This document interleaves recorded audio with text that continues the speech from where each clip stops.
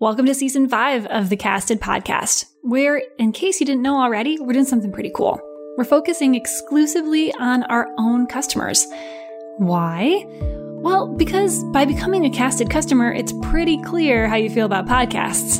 They're pretty committed not only to podcasting as a really important piece of the future of their marketing efforts, but also to the much bigger picture of how their shows fit into their integrated marketing strategy. These brands are the most forward-thinking companies and teams that I know of, and they're harnessing the perspectives of experts with their podcasts. But they're not stopping there. They are doing really cool things about how they're thinking about their shows and how they can be amplified across other channels. They're practicing what we preach here at Casted, and I want you to have the pleasure of hearing all about what they're doing. And then you can do it too. I'm Lindsay Chepkema, CEO and co-founder of Casted, the first and the only marketing solution for brand podcasts. And this is our podcast.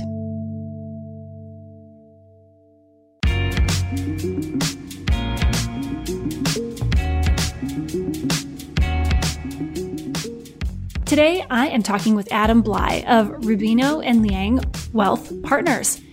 And I love this episode because Adam comes from a situation and a context that I think many of you can relate to. He's in an industry that isn't exactly known for being innovative. And his target audience is not typically referred to as hip and cool. You'll hear what I mean as we get into the interview. But as you'll hear in our conversation, no matter where we do the work we do, or who we set out to reach, we all have choices to make. We can stick to the status quo and do what's expected, or we can be a little risky, take calculated risks, and try new things. So listen in and hear what Adam recommends and how it has served his company in this crazy backwards year we call 2020. Hi, my name is Adam Blye. I am the marketing manager for Rubino and Liang Wealth Partners, and I host a show called After the Paycheck that is dedicated to helping people to and through their retirement process. And I am very excited to have you here because I love the perspective that you have on your show and how it fits into your company and your brand and the role that it plays for your audience. So let's get things started by just really big picture.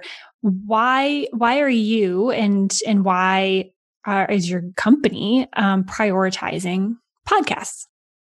We are prioritizing podcasts mostly in a sense because in our industry, the wealth management and retirement planning industry, a lot of bigger name financial advisors will have radio shows. And it's a great way to connect to a larger audience and build your brand out there. One of the reasons we're focusing on taking this concept of a show and bringing it more to the 21st century with a podcast is going from that paid media, which is, a cost on being on the radio, on the air for every week for X amount of $1,000 a week, and turning that into an owned media where we can broadcast to the audience at any time, anywhere, any place. They don't have to tune in Sundays at 9 a.m. in order to hear the value that we bring for retirement planning. We want it to be where they are. We want to meet people where they are whenever they need our guidance on whatever the topic is that we're talking about that week. And we thought that bringing a show into a podcast format was a great way to do that. Absolutely, it is. And, we talk a lot about how podcasting is the one form of content that can be consumed anywhere, anytime, doing basically anything. You can be mowing the lawn or working out or driving to work or working, and you're able to connect with your audience when they're doing those various things, not, when it's convenient for you, but when it's convenient for them.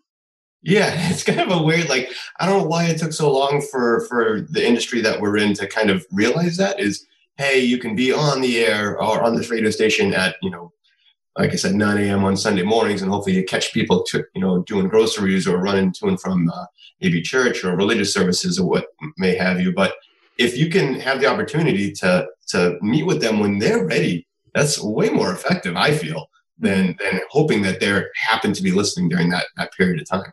Yeah. And that's true of regardless what what industry you're in. I think it's always so interesting for me to hear what different verticals and different like sectors and little pockets of brands and businesses and business types are doing. I mean, radio shows, right? That's something that's very common in your world, and a couple others, people that I've talked to, like, oh yeah, we have this radio show that we're doing, but that is not something that is even crossed the minds of a lot of other people, depending on the kind of business that you work for. Is that something that you had been exposed to before? Was like radio shows, or was that a new one for you? Yeah, we've had radio shows has always been at the forefront of everything that I've done for our company. I've only been with our company for about 2 years now. But before that, I worked for a marketing organization that worked with financial advisors to help produce their radio shows. So it was kind of an interesting transition.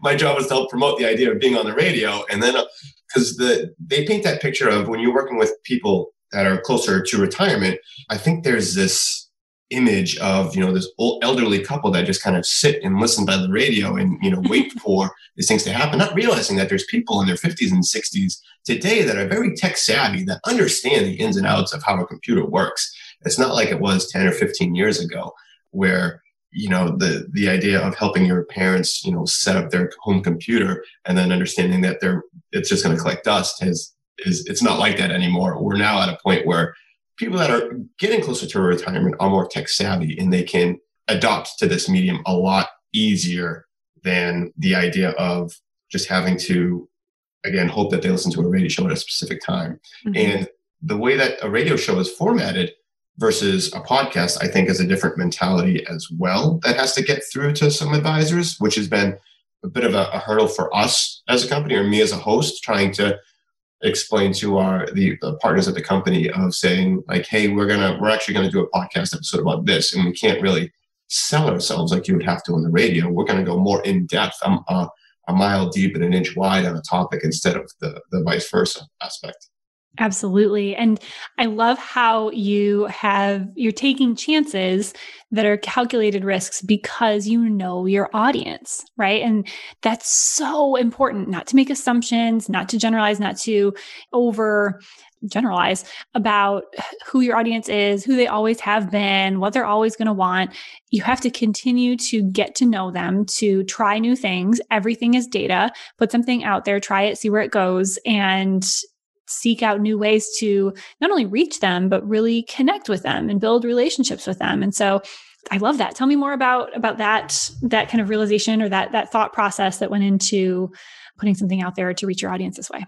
Yeah, it was kind of a beta test how we got started with the podcast, and the idea of after the paycheck, we went back and forth and said, hey, we need to change up some things. And I said, we have this large database of people from over the years. The company itself has been in business for over 20 years, and we have all these emails from people. And then the only time they would email them was really to tell them about, an upcoming event that was coming up, or to just kind of promote themselves in some idea. I said, let's just keep this internal, create this show, and just send it out to people in our database and see if it grows legs. And it did. We're on, I guess we would call it our second season now. We're a little over a year into making these episodes. And the first 15 or so were focused more on like how to do something, like how to convert an IRA into, or an IRA into a Roth 401k, stuff that people ask questions about, or that I know that people were coming in with these questions to meet with our advisors, that we could just share on this medium and see if people responded. And they did. And so then we said, okay, we can take this and we can push this out to an audience that isn't so much as familiar with us, but still have that same problem, or still asking those questions. So we've slowly turned up the volume on the way that we produce, and the way that we write, and the way that we broadcast the show now. And I think that really going back and taking a look, like you said, not just generalizing or just assuming our audience is one thing or the other, but taking a look at the analytics from our own internal database and what people liked and didn't like about the show before we went out into the public with it, was a real help for us to understand how this was going to succeed.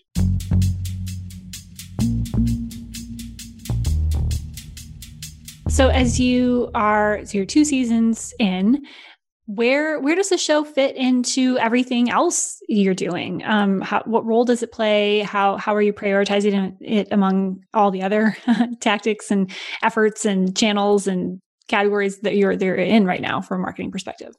Yeah, it went from this is going to be a cool little thing to do on the side, and it was just a little bit of my daily responsibility to a pandemic hits and an industry that relies on having live events and having people at seminars to teach them about retirement planning and all these things. It can't happen anymore. You can't have people that are in their 50s and 60s in a small area with everything going on right now. So virtual meetings, they kind of had their run, and I think people got burnt on those really quick. The Zoom webinars and trying to sell that way. So this has really come at the forefront into the way that we market our business, and it's not the idea of, again, over the top selling. Hey, you need retirement planning, blah blah blah. But it's more of teaching the how and the why, so that way people can get the idea of they could do it themselves. But we're also here for guidance if they have any questions. So it's really taken our entire concept of marketing a company from I don't want to say outbound methodology, but that idea of, hey, we just got to get 10 people in a room, 3 people will be interested and 1 person will close, into the more of the lead nurturing aspect of hey, we're here for you. We are the experts. We're just going to give you everything that we know. And hopefully you can take this to really better your situation, and then tell your friends about this if it's something that is valuable to you. And even if they don't become a client of ours, or they don't find that they're in the right scenario for us to work with them, they share that and then just build us from there, so that we become a trustworthy source. Yeah, it's that connection piece. What I love is that you have fast forwarded the brand and your marketing strategy like by years. You take an industry that is, it's not really widely regarded for being super duper ahead of the times, right? You don't really think cutting edge marketing tactics, right? And then you were prepared. I mean, this wasn't all 100% in response to COVID. You were already saying, how can we reach people in a different way? How can we kind of cut through and change the way we're thinking about this? And then because you were already in that mindset, you were ready, and you were ready to reach people in ways that you didn't have to get everyone in the same room. So I want to learn more about how you visualize this all coming together and where you see it going, thanks to the show that you're doing. Yes, how it all comes together and where it's going to go. I try to make sure that I always think of myself when I'm asking the questions as somebody like my parents, who are, they are now 60, and they are thinking about their retirement situation, and they know nothing about retirement planning. So when I hear one of the partners say this, that, or the other thing, I make sure I ask them to break that down. Like, oh, you said this. What does that mean? And hopefully that will either spin off a whole new episode or a whole new topic that we can go into and continue to build out this series to include not just, how-tos, but the whys and the wheres and other things about retirement that aren't just about wealth management, but about health, about general, Medicare questions, health insurance and other types of things that people deal with in retirement. So we love to build it into a whole network of where after the paycheck becomes the one-stop shop for all of your retirement planning needs. Again, it's creating connection, right? It's setting out to create a connection. And you are, which I think is something that a lot of hosts should listen in and learn from. It's great advice that you shared, is to really try to become your audience, right? And so, or the next best thing, really, really know your audience well. And you have your parents constantly at the forefront. How could I say this in a way that makes sense to them? What have I heard them asking about? What am I hearing happening, here at the office or among my team that they would be interested in? And that is what creates a really great show, because then that's engaging to listen to. It ends up being original content because it's asking a genuine question, and it's talking with an expert who deeply knows the answer and can speak really candidly and authentically about the information that your audience, like your parents, would need to know. And that's the beginnings. It's like the seedling of a really great show.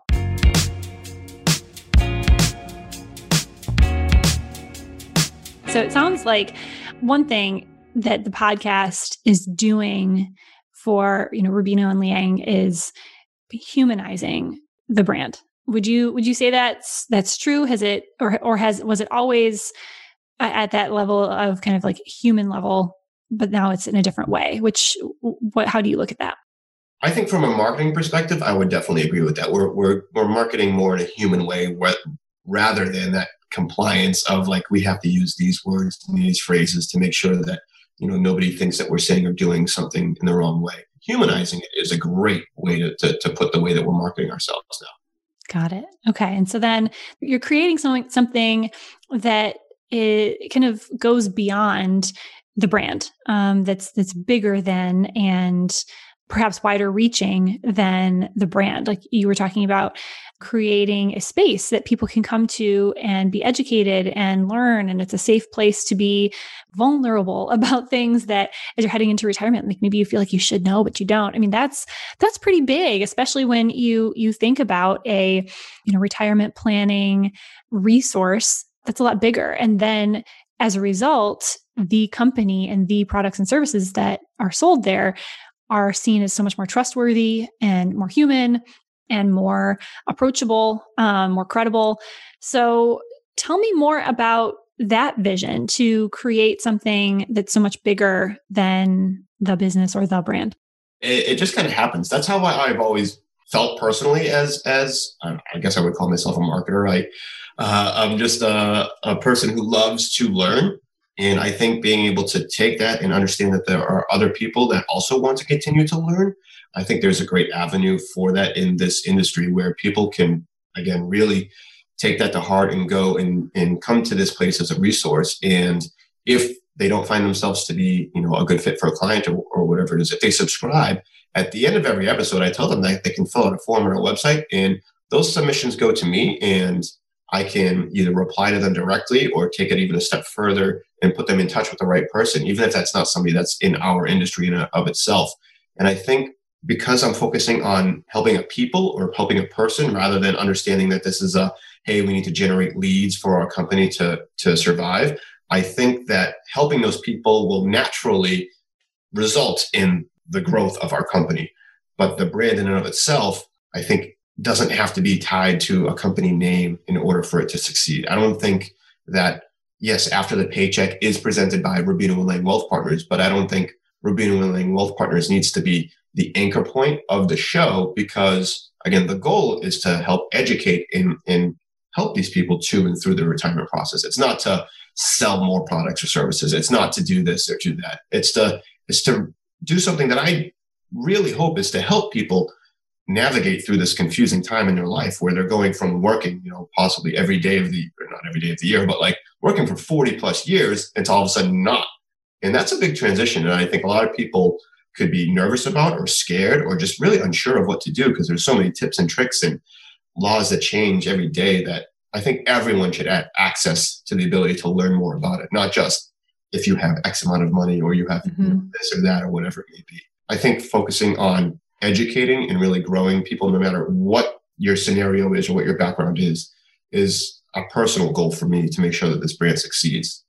And how do you think about where the show fits into other things you might be doing, whether it's alongside a blog or other downloadable resources in your social media? Is it related to? Is it instead of? Is one fueling the other? How do they play with each other, or how do you hope that they will at some point?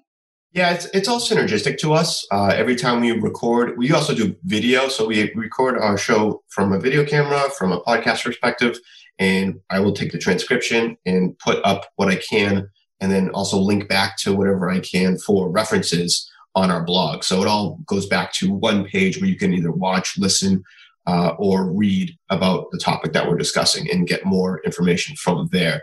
And then from there, we will promote that on our other channels. I'll take snippets of the podcast itself and push it out to our social media pages. I'll use paid ads to get digital ads out there to come back to the page in and of itself. And then on the actual blog, if there is something that pertains to the topic that we're talking about that is some sort of a downloadable guide, we'll have a link to it. And if they're already in our database, they just get it. If they're not in our database, we just ask them, hey, fill out a form, and you can subscribe to future episodes of After the Paycheck and have access to our, income gap calculator or, retirement budget sheet or whatever it may be. The goal, again, of After the Paycheck is to just get people educated. do you recommend for people who are listening who want to know where to start? How can they be thinking big like you without getting overwhelmed? I think if you wanted to get started today, a really good idea would be just to sit down with a few of your coworkers and try and ask each other, what are some questions that your audience are asking constantly today? If you're a salesperson, or sit down with your sales team if you have one, and just say, hey, what's a constant question that people are asking? And then just answer that question, recording into something as simple as, maybe an iPhone or something like that. Or don't get overwhelmed with the technology behind everything that's going on to get started. Just answer your audience's questions, put them up somewhere, get buy-in from people that are already either familiar with your brand or feedback from people that are familiar with your brand, and then just tweak it from there. Get started with one episode, maybe do one episode a month or a quarter or something like that, just to get your feet wet and see if you enjoy it. If it's something that's going to be forced to be like a chore for you to do, it's probably not the best idea for you to do. But if it's something that you think is going to be, again, effective and valuable, and you enjoy doing it, do those little steps right now. Take the time to answer a couple of questions that your ideal audience has, put them out to those people that are already familiar with your brand, get that feedback from there, and then decide, okay, we're going to invest a little bit more in whether it be the technology or the hardware or marketing the show, and just slowly grow from there. I think if you're getting started today, I think that's probably the best advice I could give. Yeah, no, that's great. And I think this year, if anything, has been proof that you can try new things, and you can be bold, and you can be different and seek out to collect data. And it will likely work in some way, shape, or form if you set out to serve your audience, get to know them better, and truly, honestly, and authentically do what you think will be received well by them, right? And then it's all data from there as far as what you do next. Yeah. I feel like I'm rambling sometimes, but like it's hard for me to articulate like the joy I get from being able to create something that I know is doing just good, and quote unquote, just good for other people. And I think that that's really what's behind all of this is as long as you know that at the end of the day, you're helping somebody else improve their situation, that's the goal for me. And I think that's what the goal should be. If you're going to take time to develop a show for your brand, make sure that whatever you're doing is helping your audience, not just selling, not just doing this or hoping that it's going to do whatever it is. Those should be byproducts of what your ultimate goal is, which is helping people. I love it. That's great. Well, thank you so much. That's a great place to leave it, with the air of helping other people. I think everybody should set out to go do that today. Set out to help others. We all need it a little bit more, always, but especially right now. So thank you so much for that, Adam. This is really great. Thanks for sharing your experiences. I really appreciate it. That's our show. Thanks for listening. For more from today's guest, visit casted.us to subscribe and to receive our show as it's published, along with other exclusive content each and every week.